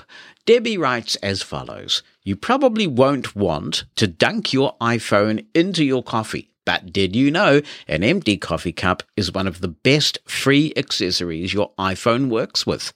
There are 2 tasks for which my clean cup is essential. Firstly, it acts as a stand when I wish to call Ira or Be My Eyes. It's also great if I'm doing FaceTime, Skype, or Zoom, since I often get the camera positioned exactly where needed simply by tilting the phone in the right direction while it is inside the cup. Try different cups, and also try putting a bit of cardboard in the bottom of the cup if the phone needs to be a bit higher. When I need to use Seeing AI to look at a computer monitor in my job, I often prop the coffee cup atop a stack of books. While on vacation at a relative's house, I used this trick to read the television to find out what channel I was on and whether closed captioning was on for my father-in-law, who is very hard of hearing. If you were like me, you probably have a kitchen cabinet full of cups you rarely use. Put one on your desk, nightstand, and counter, wherever you need to access your phone hands-free. The second use for a coffee cup is as an amplifier. Try it! Start some music playing and insert your phone into a clean cup, and listen how the ceramic or metal sides of the cup increase the volume and improve the sound. Experimenting with different cups will help you decide which gives you the best results. While cooking, I often place my phone into a cup to protect it from a wet counter while I listen to a podcast. There you go. This is Mosen at Large, coming out of a coffee cup near you. Hello, Jonathan, and all Mosen at Larges. This is Tom from Italy. I've been listening to your show for over a year now, as well as following you since the very early days on Main Menu, and then FSCast.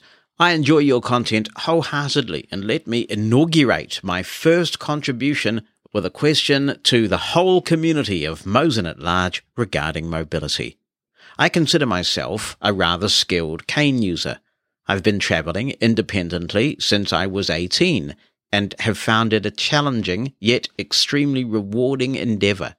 However, there's one aspect which does pose a challenge, which on some occasions is nearly insurmountable: how to walk straight during street crossings. especially if you live in a big city where extra wide streets with multiple lanes are the norm. I know that in many cities, especially in the US, the 2 traffic light poles at either side produce a distinct sound, so that it's easy to follow and get straight across.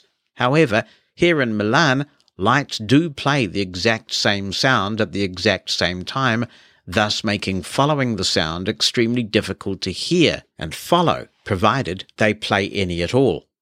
Do any Mosen at Large listeners have any suggestion? I'd love that.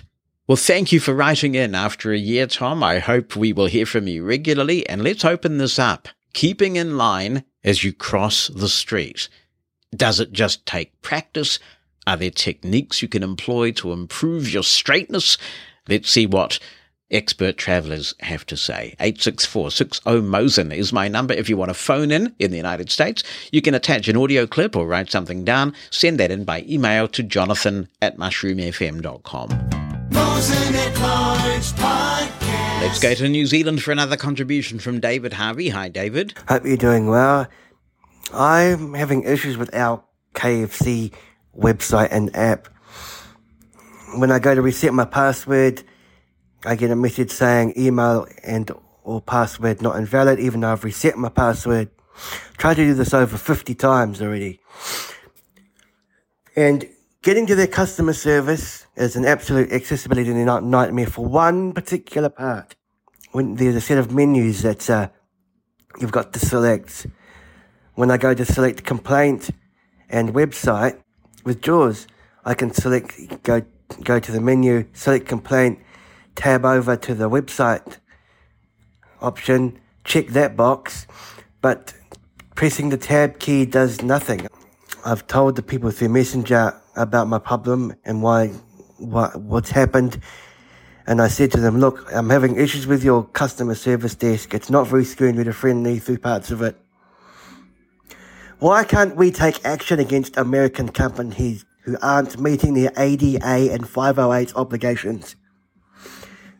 The American companies, so we should be able to go, because they're a franchise outside the US, they're American companies, so we should be able to do something regarding ADA and 508 compliance. Because this is annoying and it's frustrating. Yes, it does sound very frustrating. In terms of remedies that are available to you, in the case of a brand like KFC, there's a New Zealand organisation that has a licence to use the KFC brand. So they are a New Zealand entity who are using a brand under licence, plus a company has to comply with the laws in any country that it's operating within. So as a non-US citizen not living in the United States, you have no redress under another country's piece of legislation. There are several things you can do. I mean, obviously you could use the Human Rights Act and see how far you get with that.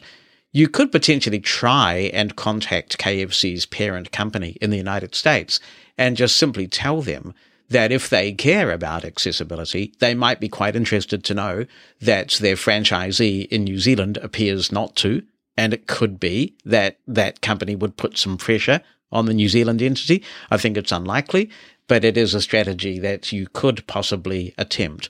But I suspect, given where we are at the moment, your best option is to see if you can do some mediation under the Human Rights Act. Hi, Jonathan. John Lipsy here. Quick question for you.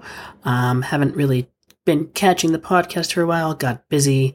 I started a YouTube channel, just a lot going on in my life at the moment. But you mentioned something very interesting last week in the podcast where you were talking about Castro, and I really hope that they can get their issues resolved between themselves and Pinecast, I think you said, because I love Castro and I don't want to have to switch apps. I don't relish that idea at all. But you had mentioned an ability that I did not know Castro had, and I think I would love this ability if you could give me a little bit more context as to how it works. I mean, yeah, I suppose I could poke around and figure it out, probably, but I'm here, and I'm just curious. You said that Castro, you can take a YouTube video and put it into Castro so you can, take it with you and pause and fast forward and rewind and do all the things in a Castro-like experience instead of dealing with the YouTube experience in whatever iteration it chooses to be.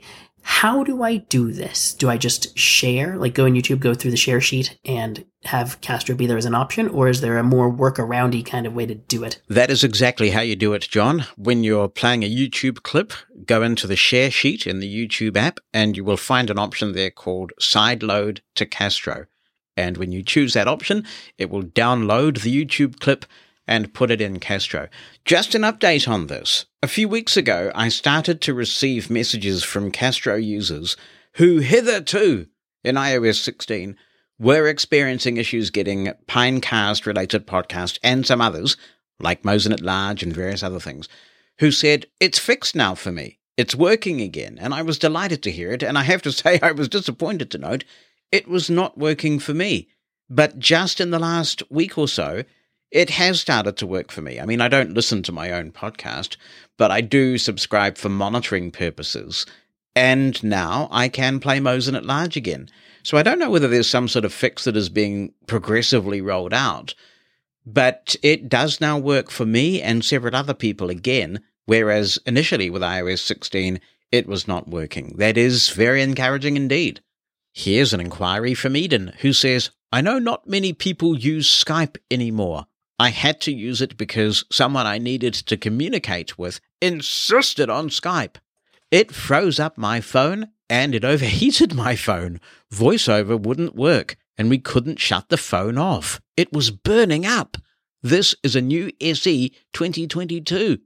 I also noticed that Skype doesn't even seem to work well with my Windows computer. I had to just delete Skype from my phone before another message came in. That's very frustrating. I just wonder if it was just me. Wow, Eden, I haven't used Skype for a very long time, but that sounds pretty dramatic.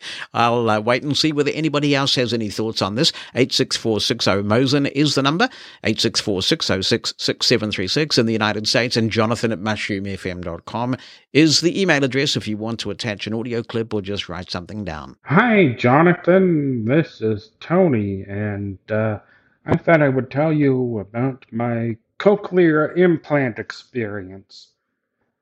I had bilateral cochlear implant surgery on December 6th of 2021, and a week later, I went in for activation of my cochlear implants. And as far as what they sounded like when I was activated, it's very difficult to describe, but I remember having this toy when I was a kid. It had a microphone, but at the other end of the toy was this. It had this cup that you could extend out. But you could turn this knob or something and you could make your voice have different effects. Like one of them was a robot and kind of sounded like a robot in a tunnel, I guess.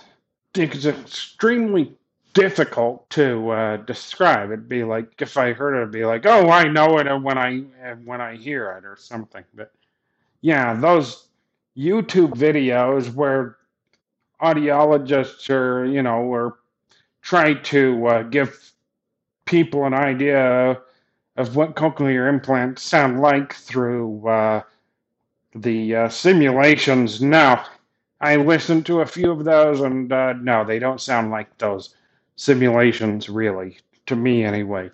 But I ended up getting cochlear implants from Advanced Bionics, and I have the Nadia M90 sound processors, and the Advanced Bionics, I think they're like ultra high res or something like that. I can't believe it's in December, it's going to be a year since I've had cochlear implants, and it's just like, wow, what a difference at the being able to hear reasonably well again. I can actually determine the location from where sound is coming from, even more so than when I had hearing aids. Yeah, because I had to get cochlear implants because my hearing aids were no longer working for me. Back in 2021, I had some sudden hearing loss episode one day as a, how fun Nori disease is. And I was like, I gotta wait 2 or 3 days for this to clear up. And then the next day, I had another episode, and that's very unusual because I never had 2 of those episodes happen, and consecutively. Usually they're like months or maybe a year apart, or But I had Unitron hearing aids when I was using hearing aids. They were okay, I guess. But before that, I had the Starkey Halo i110s, and they were made for iPhone hearing aids. And I must say that more often than not, audio when streaming to them would not be that great. It would just degrade. And so when that happened, I would have to stop streaming and then restart the stream again. But these Neta M90s connect directly in the Bluetooth settings on, the iPhone, the Mac, whatever has Bluetooth.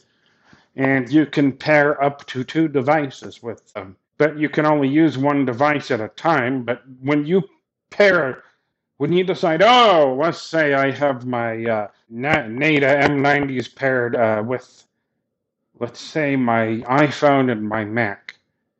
And then I go, you know what? I want to listen to something on my Apple Watch. And I pair my Apple Watch to the sound processors. What happens is that the sound processors forget one of the pairings. So I either have to repair my Mac or repair my iPhone, depending on which one it forgets. I think it forgets the device that was paired prior to the device that just got paired currently or something. You have to take the batteries off the processors when you put them in pairing mode, and they're in pairing mode for about 2 minutes or something. Yeah, and I have the headpieces on the back of my head on the left and the right side. So that's where those are. And I can actually use headphones with my cochlear implants. I like to extend the headphones all the way down because I don't like a lot of pressure being placed on my ears because I get sore ears, and that's one of the main reasons I hated wearing headphones when I was wearing hearing aids, is my ears would often get sore. One of the things I used to do was when I had hearing aids was I had the ear pods, so I would put the wires behind the hearing aids and let the ear pods rest on the microphones. But with these cochlear implants, I actually have microphones on the tops of the sound processors themselves, as well as 2 microphones called T-mics, which are resting just above my ear canal. So my ear canals are open. No molds. It's great. I also have the TV adapter, which is great. I've actually tested out on a soup drinker, and I went to Best Buy, and I tested it out on a Chromebook. So with the TV adapters for the Advanced Bionics Neta M90s, the TV adapter has no battery, so you have to plug it into a USB port or a power supply of some kind to give it power. But as far as latency goes, I would say that these sound processors have a little more latency than my made-for-iPhone hearing aids did. Especially know it when you're playing audio games, because when you do an action or something, like saying you're fighting a boss or something in an audio game, you have to kind of time it before you actually hear the audio cue in the processor, So that's when you really notice the effect. And when you're typing in stuff, but I wouldn't say the latency is horrible, but I don't think it's that great either. I mean, I've experienced worse latency with Bluetooth devices. Like, I remember when I got a headset, 14 years ago or something, the latency with that thing was terrible. I think they're the best thing that's happened to me in a long time, and just know that things are going to sound a little strange for quite a while, and you have to be very patient with cochlear implants. And I remember listening to drums and stuff. Like, that was one of the first musical things I listened to when I would say I did that a few days after being activated, because things kind of sounded like, robot in a tunnel, for lack of a better description, for about 2 or 3 days. Then they gradually started sounding normal. And then I remember listening to one of my brothers and a few people, and, it's weird because you'd hear this, but I would hear this kind of being superimposed on, sounded like on his voice or something. It was weird. But when I listened to drums, they sounded like somebody beating on one of those clay pots or something. But they definitely sound better now, and music actually sounds really good for being streamed through a sound processor and everything, because, these NADA M90 sound processors are great. And they also have an iOS app, which has a couple of unlabeled buttons. I would say for the most part it's accessible, but I had to actually label one of the buttons. And you can actually adjust how much environmental noise you want to hear. But I found that I had to drag my finger either to the left or the right on the iPhone, like double tap and hold and then just drag, and then I could adjust the audio balance or the environmental sensitivity that way. Yeah, and I also have a remote where I can adjust that, and I can also adjust it right on the processors themselves. So when I'm listening to things and I want to cut out a lot of environmental noise, I had my audiologist set it up so I could press the bottom of the multi-function button on the processors themselves, and for about a second, and that would reduce the environmental sound sensitivity. Jonathan Mosen at Large Podcast. Here's Jason White writing in. White starts with the letter W, and that's kind of fitting because we're going to be talking about the Braille letter W in more detail. Jason says, Dear Jonathan, your historical explanation of the history of the letter W in Louis Braille's system is of course accurate, but I thought a little more detail might be of interest. If one reads a French document that describes the Braille code, then one finds that the sequence of Braille signs follows the expected order. That is, on the third line, we have A to J with dots 3, 6 added, i.e. U, V, X, Y, Z, followed by signs that represent French accented letters, namely C with cedilla, E with acute accent, etc. The fourth line consists of letters A to J with dot 6 added. All of the signs represent French accented letters until we reach dots 2, 4, 6, which is the OE digraph symbol. Then, of course, J with dot 6 is W added for use in foreign words from Louis Braille's perspective. Interestingly, the punctuation signs follow the same order. They are the dropped letters A through J, specifically comma, semicolon, colon, full stop, question mark, exclamation mark, parentheses, open quotation mark, asterisk, and close quotation mark. It is notable that dots 2.6 is the question mark, and a single dot 3.5 is the asterisk. In addition, capital letters are preceded by dots 4.6 rather than by dot 6 as in English. Dots 3, 4, 5, 6 is the number sign, as is familiar. I hope I have the details right. Unfortunately, I don't have access to any historical documents, so I don't know to what extent the modern uncontracted French code differs from Braille's original. Thank you once again for a very high-quality podcast, and thank you very much for writing in, Jason. It's all fascinating stuff. Hi, Jonathan. This is Vaughan Rolls from Australia. Love your podcast. Just sending a message in to raise this issue. When is Aira going to get some commercial sensibility and pragmatism into their business model and realise that 5-minute calls are just not sustainable and not profitable and not helpful to the blindness community?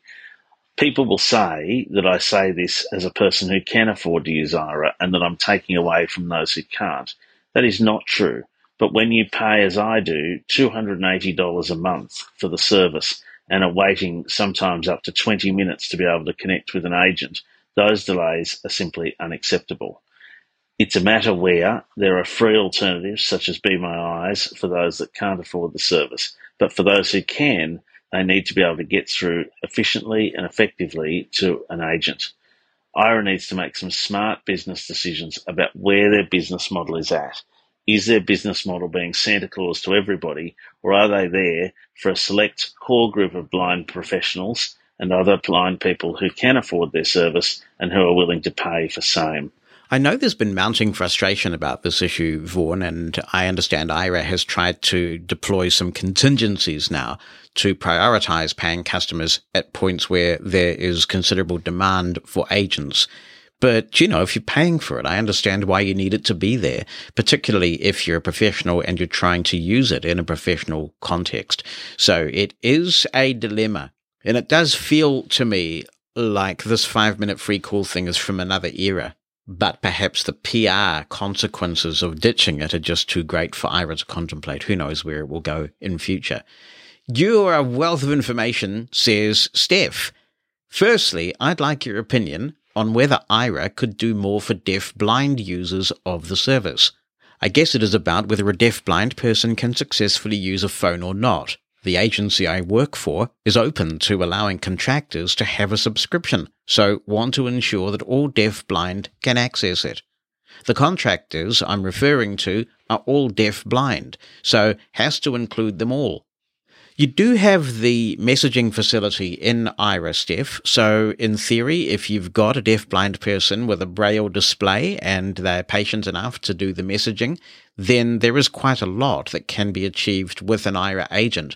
I'm not sure what else might be done that Aira isn't already doing, because that messaging service does exist. I suppose one other option is the integration of the messaging service in the web version of Aira, which I am really enjoying using. I'm using that web version all the time. My only disappointment is that it doesn't integrate with RIM yet. RIM is just so much more accessible than TeamViewer.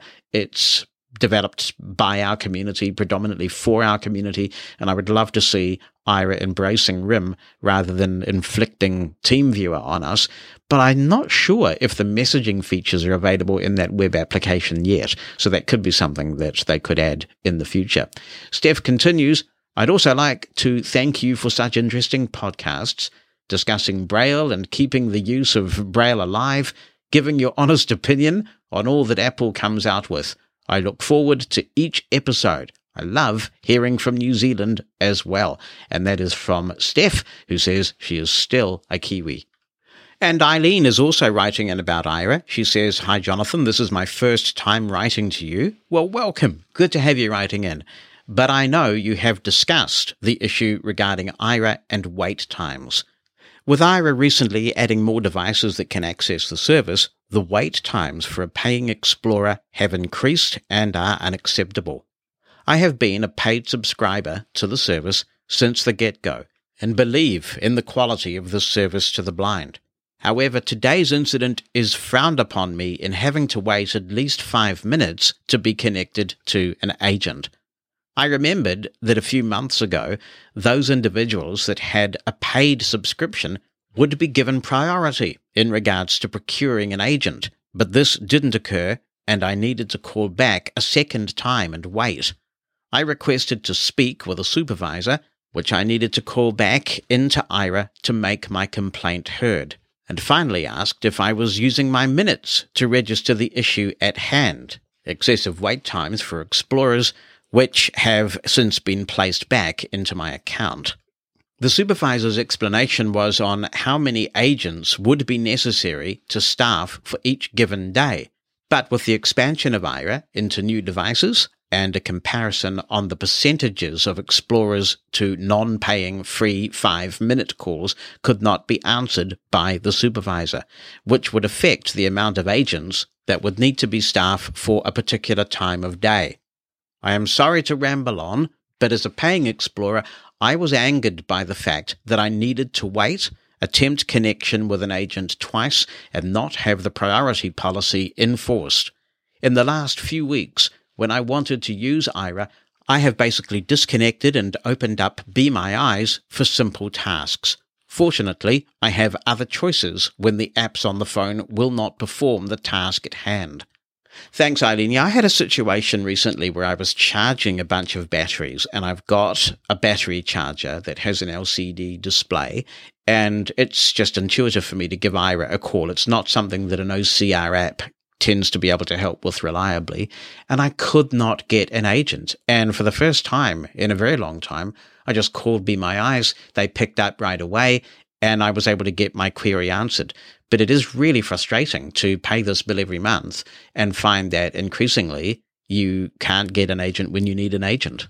But of course, this is one of the challenges of running a service like Aira. When you have agents who are trained and who are on the clock, Aira's paying those agents. So it's a really difficult balancing act. If you've got agents sitting there twiddling their thumbs because Aira has over-budgeted for the number of agents that are required at any given time, that's not a sustainable business model. On the other hand, something might happen. It just could be a fluke that you have a whole lot of people using Aira at a given time, and that's not expected. I'm sure that there are all sorts of algorithms that are doing these predictions now, given how long Aira has been around, and they will be able to look at past call patterns and do some extrapolation of demand. I'm sure that it is something Aira gives considerable thought to, and you are always going to have unpredictable spikes occasionally, but it just does seem that maybe the 5-minute thing has had its day. Eileen continues, on another note, congratulations on becoming grandparents. Thank you so much, Eileen. We're nearly there. Baby's due in January. My granddaughter will be 1 next month, she says, and it's been a blast. Have fun and enjoy your travels. We were gone for almost 6 weeks to Italy between May and June. Here are some of my tips for you and Bonnie. 1. We placed an empty duffel bag folder up in one of our checked bags for all of our purchases. It came in handy. 2. I use the Pack It organizer. That's a capital P and then a capital I for it, all one word, organizer bags to keep everything straight and easy to find. 3. I brought laundry detergent and Tide hand wash packets to do hand washing. I prefer the laundry sheets, and they were easy to pack. 3, but I think we're up to 4 now. I have a travel clothesline, which can come in handy for drying in hotels. 4, which I actually think is now 5. Make sure to have plenty of snack food for the long plane ride. Our flight only served us 2 meals, and I was hungry when that cold vegetable sandwich came around for the breakfast meal. Not appetizing. Yeah, that's an interesting one, Eileen. To get back from the UK to our house, door to door, it was about 38 hours of travel, and there were 2 long-haul flights of about 12 hours duration. One was Air New Zealand, and the other was Lufthansa. Now, Lufthansa had great Wi-Fi, by the way. You could pay for the premium Wi-Fi and actually do some sensible stuff with it. Air New Zealand's Wi-Fi was so bad that they don't even charge for it anymore. It's abysmal. However, on the food department, the reverse is true. Lufthansa just gave you what they decided to give you.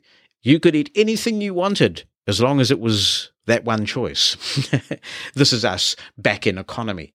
Air New Zealand, on the other hand, gave you 2 choices with every meal, even in economy. And so you could choose, the chicken curry or the roast thing or whatever for your evening meal, and a cooked breakfast versus a continental breakfast towards the end of the flight. So It was nice to have that choice, but you didn't get that choice on Lufthansa, where the food was pretty average, actually.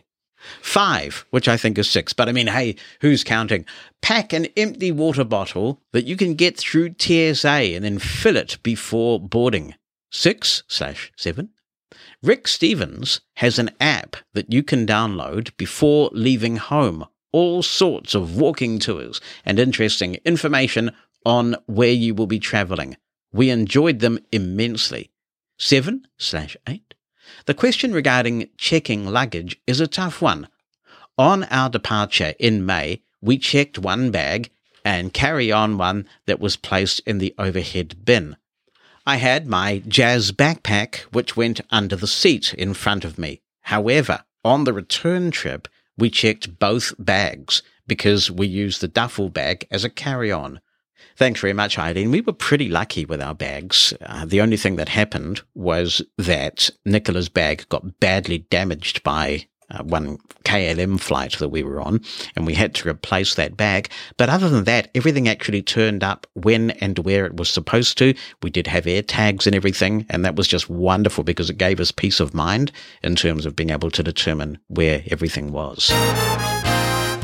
I love to hear from you, so if you have any comments you want to contribute to the show, drop me an email written down or with an audio attachment to Jonathan, JONATHAN @mushroomfm.com. If you'd rather call in, use the listener line number in the United States, 864-606-6736.